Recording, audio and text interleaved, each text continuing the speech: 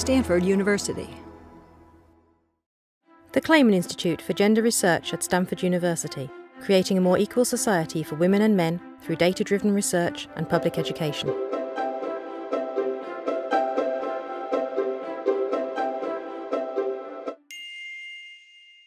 So what I'll be talking about today, much of my work has been around technology, masculinity, men's love and passion for different forms of machinery, digital technologies, and I've written books like Men and Their Machines, which is basically masculinity, power and technology. So it's been very much connected to that strong symbolic association between men and machines. To both historically as well as contemporary, both in Sweden and Malaysia. I'm an anthropologist by training and did my first fieldwork in Sweden and felt sort of a need to become a real anthropologist by going somewhere else besides your native country. So I went to Malaysia and written a book on Chinese mechanics and their relation to and sort of interaction with cars, motorcycles and so. And then I came across, when I was working at the University of Science Malaysia in Penang, in the northern part of the country, I came across, I just went over to the computer science department and realized that, my God, here's over half of the names on the offices are women. So that sort of intrigued me, and then I got a bit of money for starting up this project. And what I'll be talking about today is a paper which will be published in Social Studies of Science this December, I think. Gonna come. So you can approach it there. Anyway, what my paper is about is sort of that old concern about the problem name of this paper is really this old concern about the inclusion of women in science and engineering, which many of you in this room, not least, of course, not least Londa, know enormously much about and written extensively upon. And as we know, the women's participation in science and engineering varies a lot around the globe, but it still seems to exist, as a colleague of ours, Vivian Lagersen, who's also been here at Clayman, writes that there still seems to be a lingering notion of an all-compassing culture or masculine culture of science and engineering that sort of transcends time and space.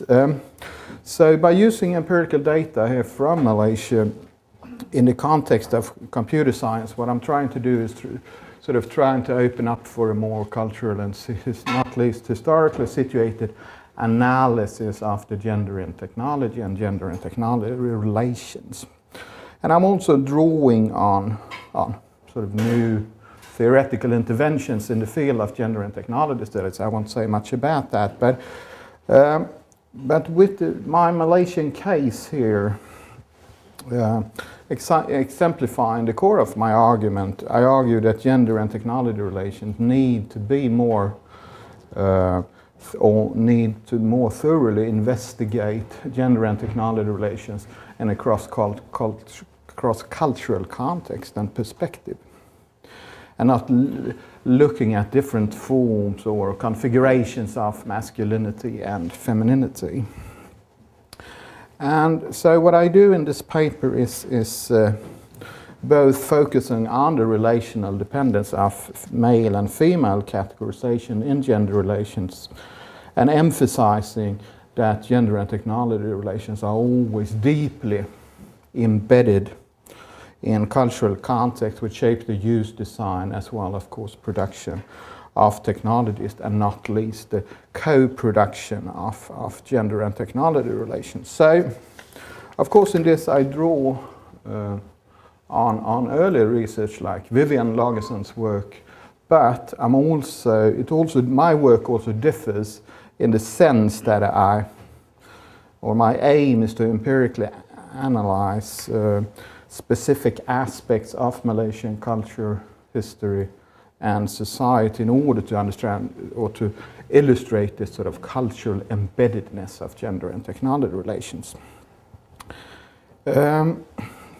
Just to say a bit about this called woman problem, as Vivian talks about, meaning the exclusion of women in science and engineering, and as many of you know, this is something which has been thoroughly investigated over the years.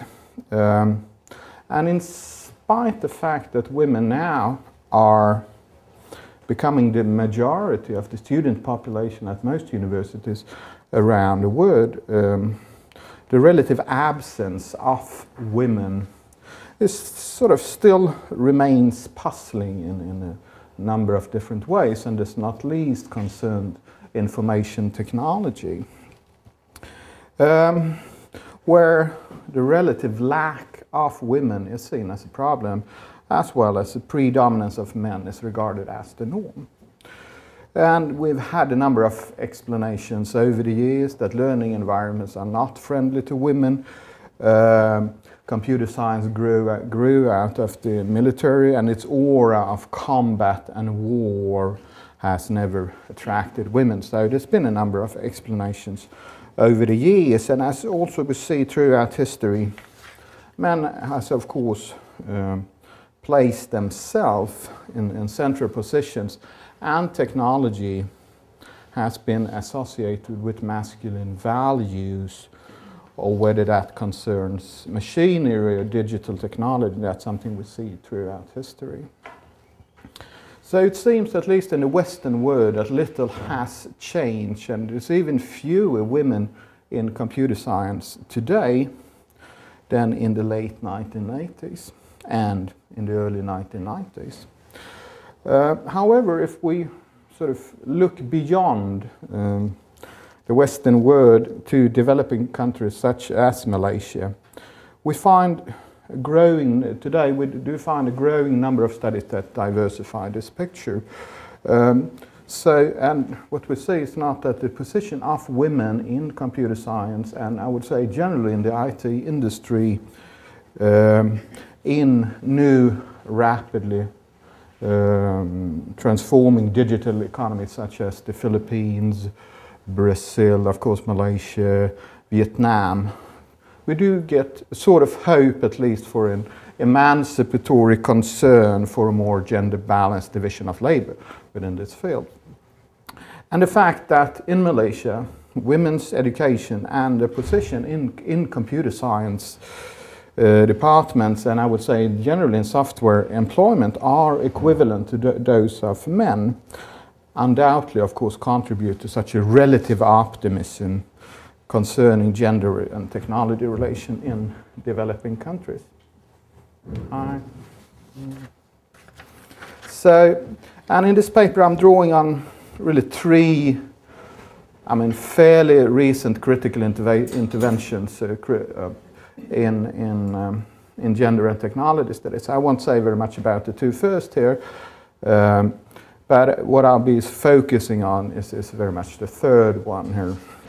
But we see a new wave of critical thought in feminist technology studies in general, I would say, and which originate from a combination of sexuality studies, material semiotic studies, and post-colonial approaches. And these studies very much point to the need to address sort of a wider range of analytical themes in order to sort of capture these inherent complexities and ambiguities of gender and technology relations around the world. And of course my analysis in this paper follows up on this call to address non-Western gender and technology relations. And there are, of course, then a number of critical consequences to such a focus, as Francesca Bray, the historian who's based in Edinburgh and sinologist, says that in focusing so closely on the gender and technology nexus itself, feminist technology studies sometimes neglect deeper lying ideological dimensions within which any regimes of truth concerning gender and technology ultimately must be understood. So, at least to me, this speaks to sort of furthering the gender diversity in gender and technology studies and opening up for more cross-cultural interventions, intersectional understandings. And we can see a huge spectrum of gender subjectivities in relation in gender and technology studies. And this, of course, also relates to the black boxing of gender and gender in gender and technology studies, which I won't say very much about, or I won't say anything about that.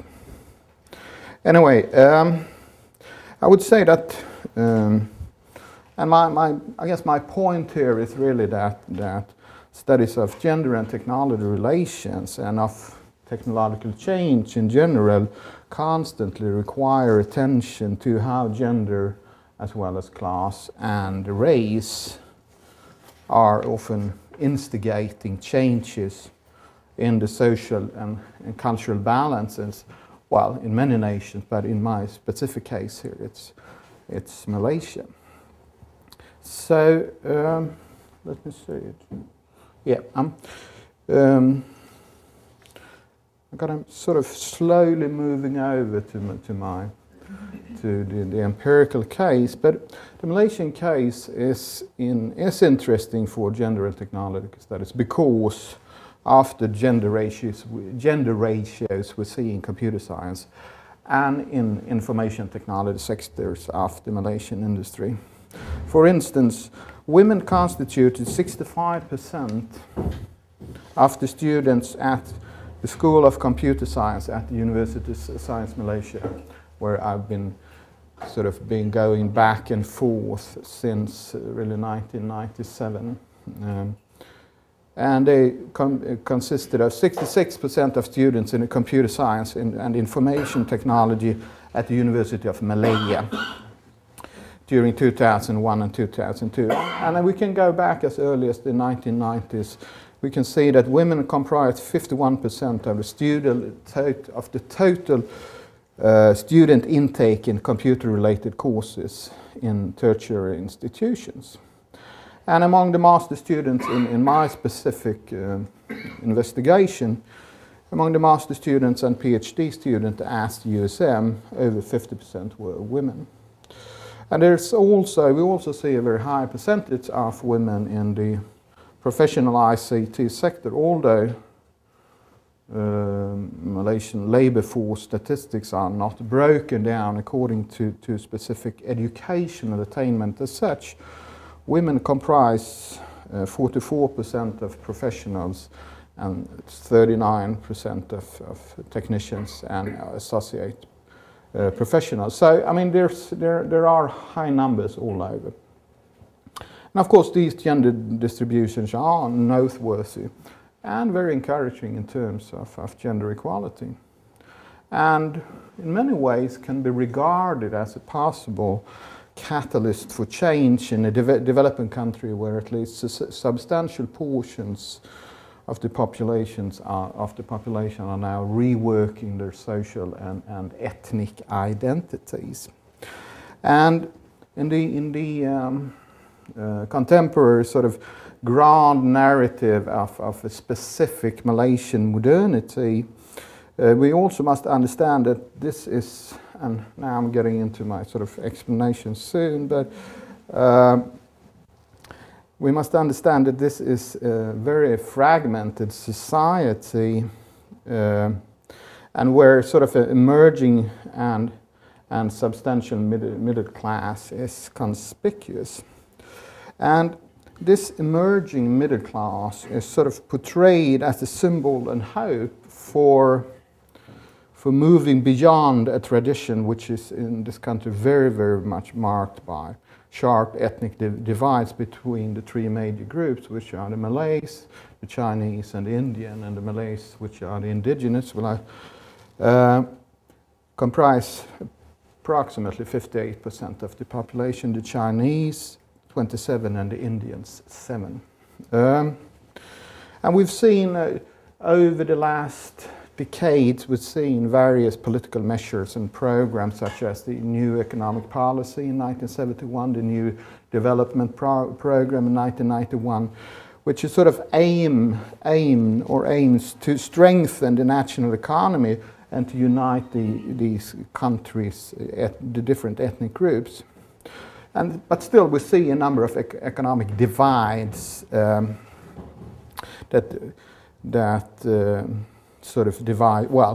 divides the ethnic groups, and much of the country can be understood in relation to this national balancing act, which trying to promote interracial harmony between these different groups.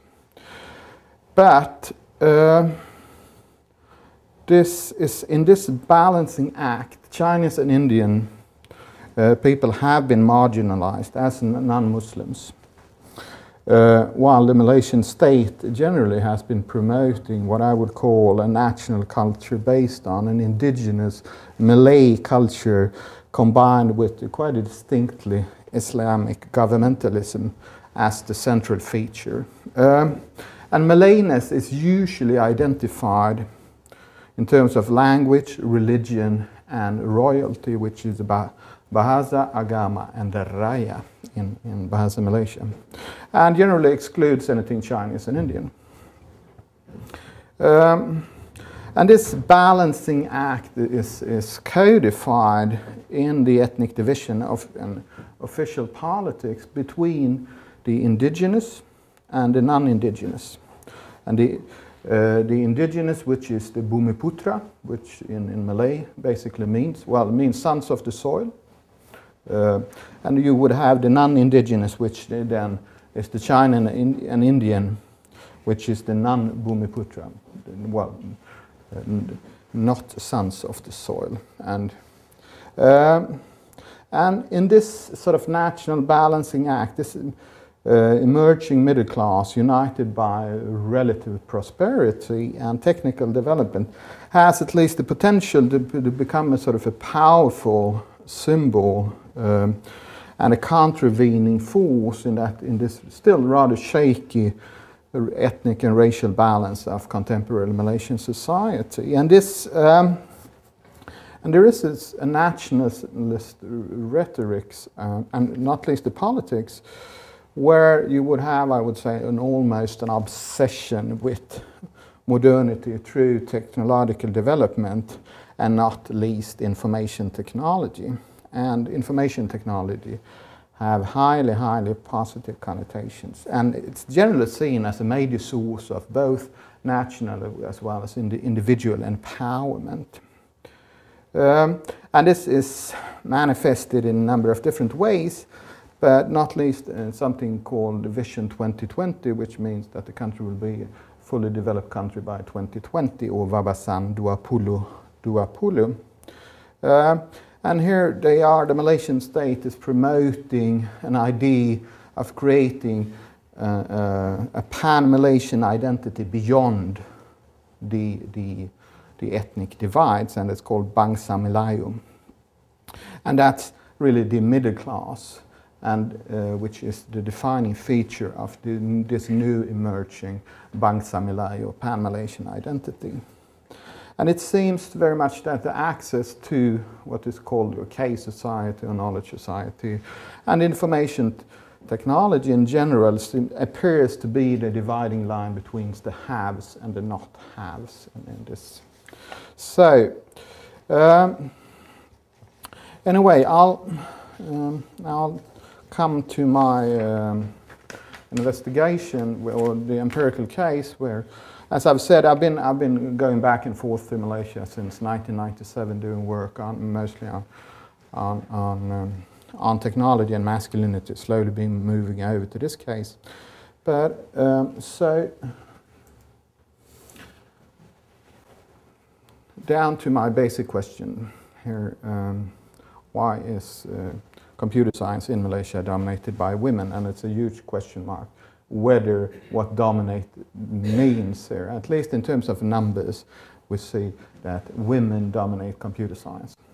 Whether that actually means that they are dominating, the industrial sector of information technology might be a very different question. So, but still, I mean, that's something which is. Anyway, so in this paper I'm drawing, or at least I outline 5 different strands of explanations, and I probably don't have the time to go into all 5, but I'd say a bit about the number 2, probably number 1, 2, and 3 if I have the time. But this is sort of the mass of my argument. As I said earlier, the whole Malaysian nation is sort of balancing on this interracial harmony between the different races, which is actually called in Malaysia, it's not called ethnicities, it's called races. And which is very symbolically significant. And these ethnic boundaries are sort of manifested through this Bumiputra policy, which the Chinese and Indians are disfavored on the grounds of race, what I would say race negative. While the Bumiputras, the sons of the soil, the indigenous, they have a number of special rights and privileges which is inscribed into the Malaysian constitution. And these rights and privileges for the Malay-related groups are inscribed in the article of 125 and 123.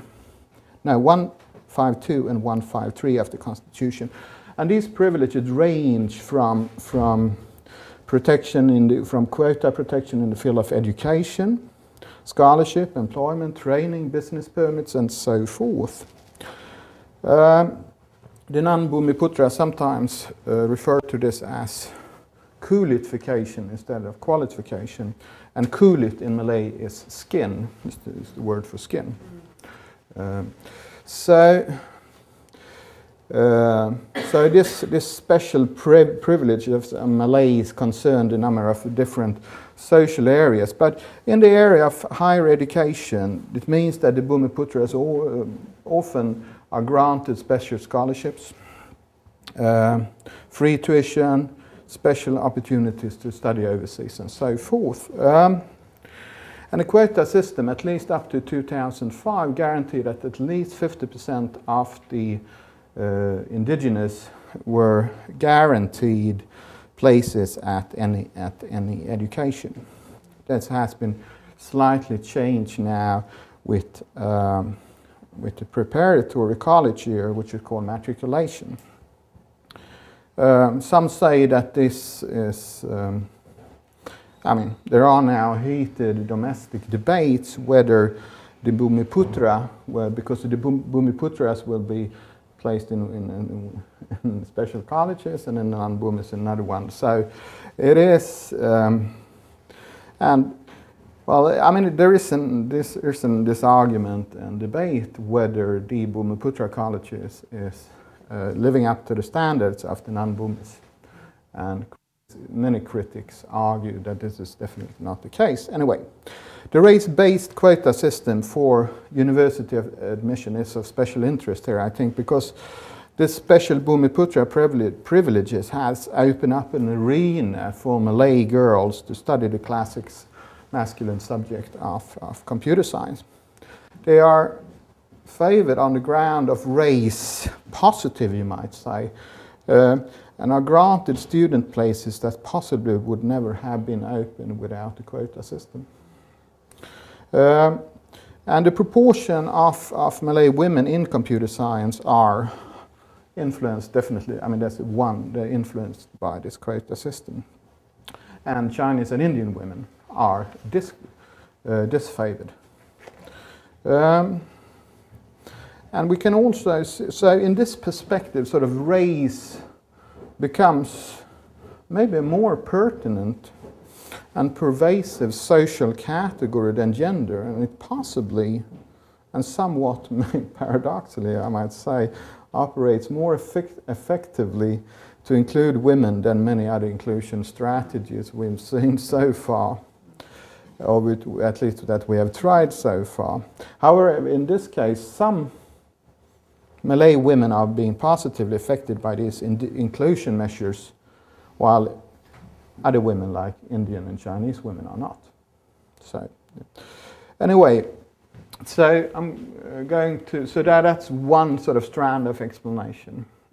Second one, which is equally important, is I think that, and remembering that this articulation of gender, race and class in Malaysia has long been informed by state politics or state policies, discourses, religious cosmologies and so forth. But at least to me, that this points how the Malaysian public spaces as such are divided by race, class and gender. And for anyone who's been in Malaysia would definitely see that. You would never, and it's very few mono-ethnic cafes, for some example. It's very divine. The public space is sharply segregated. And in the paper, I'm trying to understand this in relation to the theorist Henri Lefebvre and his understanding of how public spaces can be understood in relation to three different forms of spatiality, meaning spatial practices, representational space, and representations of space. So I'm sort of tapping into his work and trying to understand this.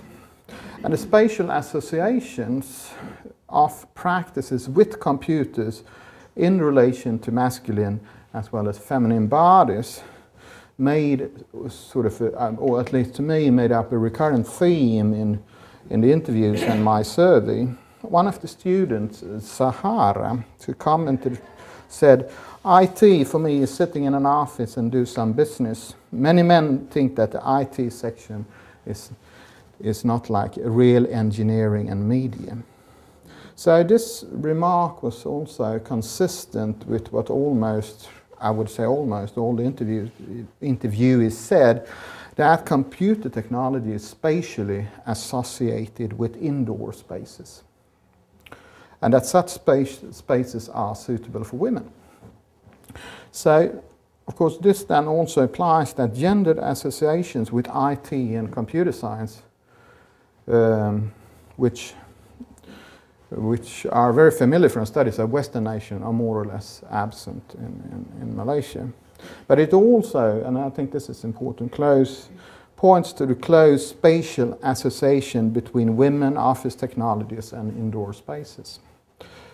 In other words, I would say that the spatial segregation of what counts as female and male spaces seems to precede the use or the gender codification of technology as such. And actually none of the computer science students that I interviewed associated computer technology with anything specifically masculine, which I think is interesting itself. And rather they were very surprised that this was the case in Western Europe, and continuously ask, is that a problem for you? Yes, it is. However, that sort of spatial segregation is important, but just I think it would be a sort of a misrepresentation to only situate that close symbolic association with, or that at least would misrepresent the hierarchy of bodies which we see in Malaysia and the representation in different spaces. So even though computer science were generally perceived as a suitable occupation for women, irrespective of other social categories, and civil engineering was defined as a masculine field because of its outdoor working environments and exposure to critical situations such as meeting foreign laborers on construction sites and so forth. Still, it seems that even here there's a certain degree of what I would call interpretive flexibility in what counts as genuinely associated with gender, race and class.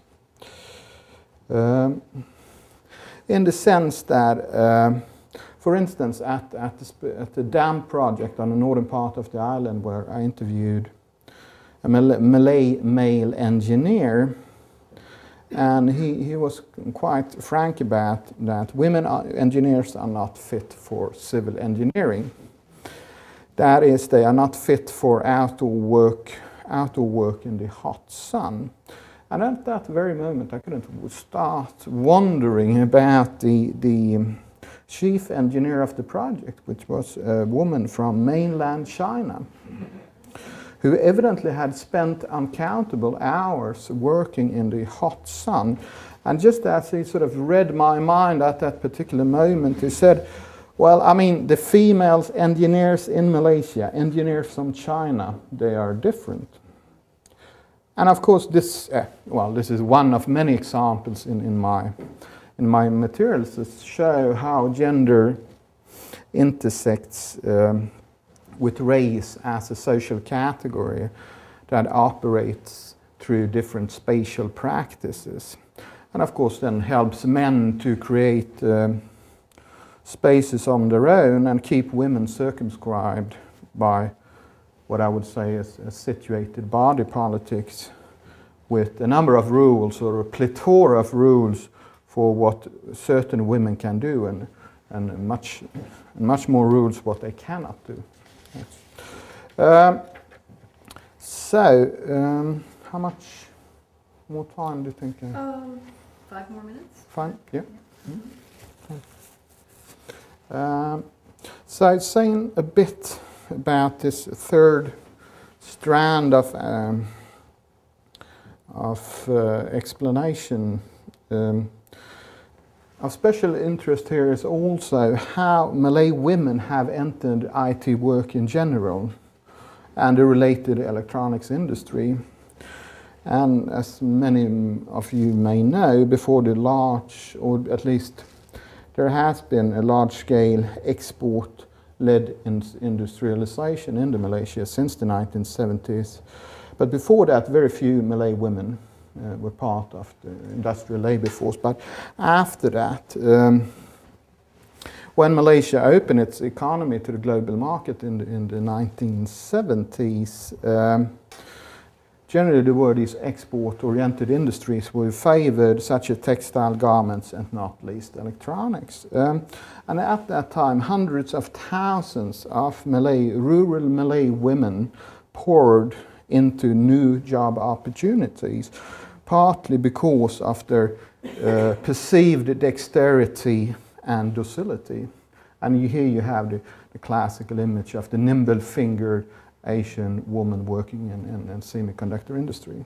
And that mass recruitment of this female largely rural labor force both changed the composition of the electronics industry and as well as open up a new labor market for Malay women. And my point here is that this was also making the electronics industry symbolically associated with femininity. So this influx opened a kind of, what I would say, a representational space for women that was implicitly as well as explicitly referred to by the students I interviewed. And among those there were a number of at least over 50% of the students referred to having their mothers, their aunts, or female relatives having worked in the electronics industry in the 1970s and 1980s.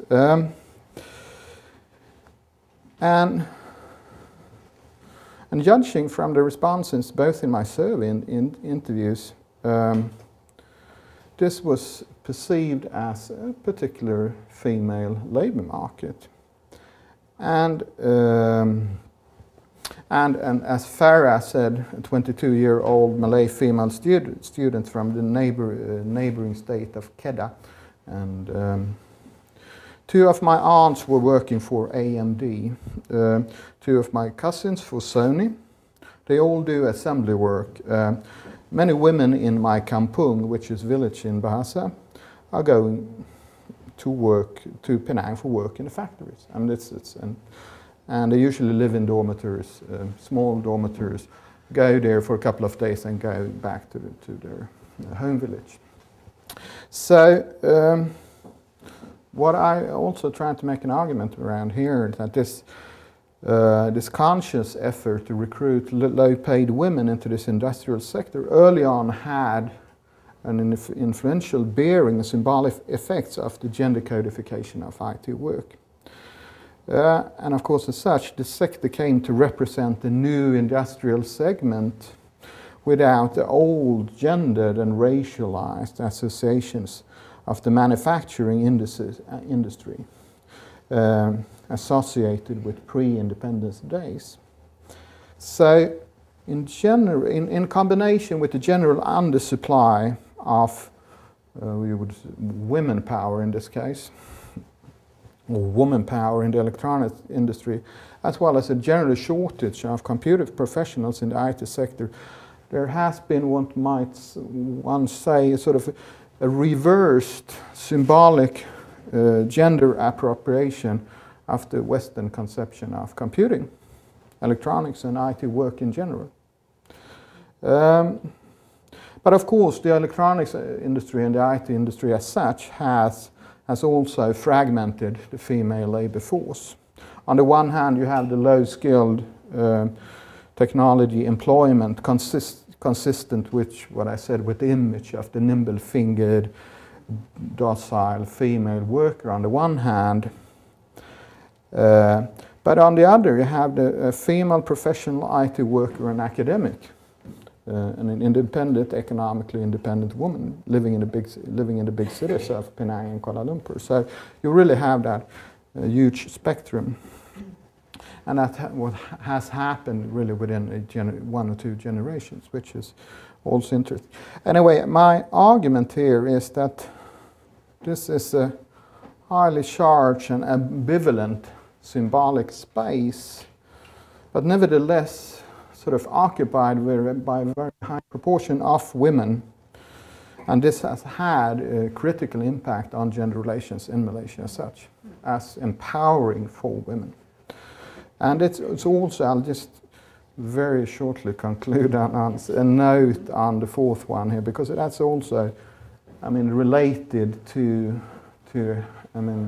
that this new possibilities for women in computing and the IT industry of Malaysia. Because that also goes hand in hand with a long-standing concern with especially Malay men or Malay women that outperform men in Malaysian academia as well as many other areas of society. And this concern point directly to men, and particularly Malay men, and has been, of course, publicly expressed by the key leading figure of Malaysia for the last, at least in the 1980s and the 1990s, Mahathir Mohamad, the former Prime Minister of Malaysia. He says like this in quote from the English language paper New Straits Times a couple of years ago,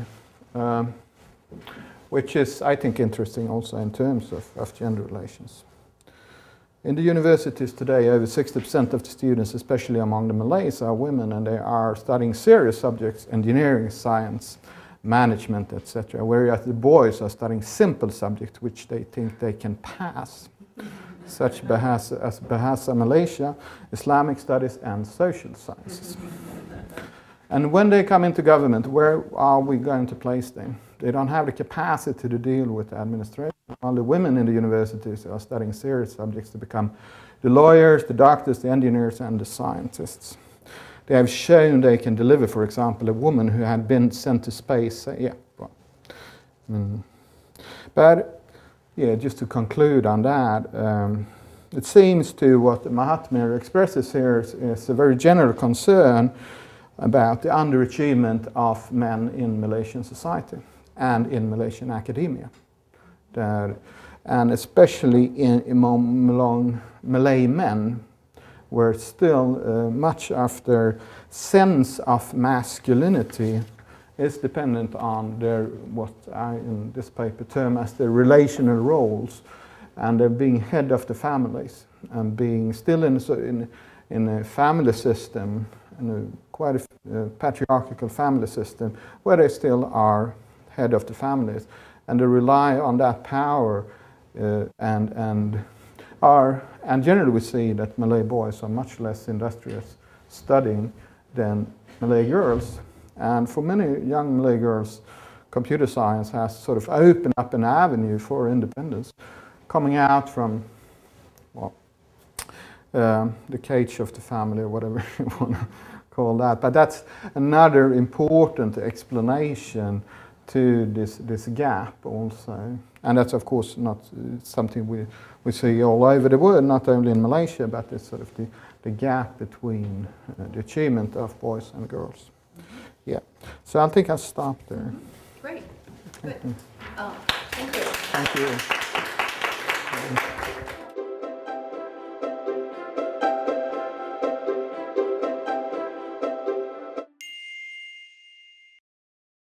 For more, please visit us at stanford.edu.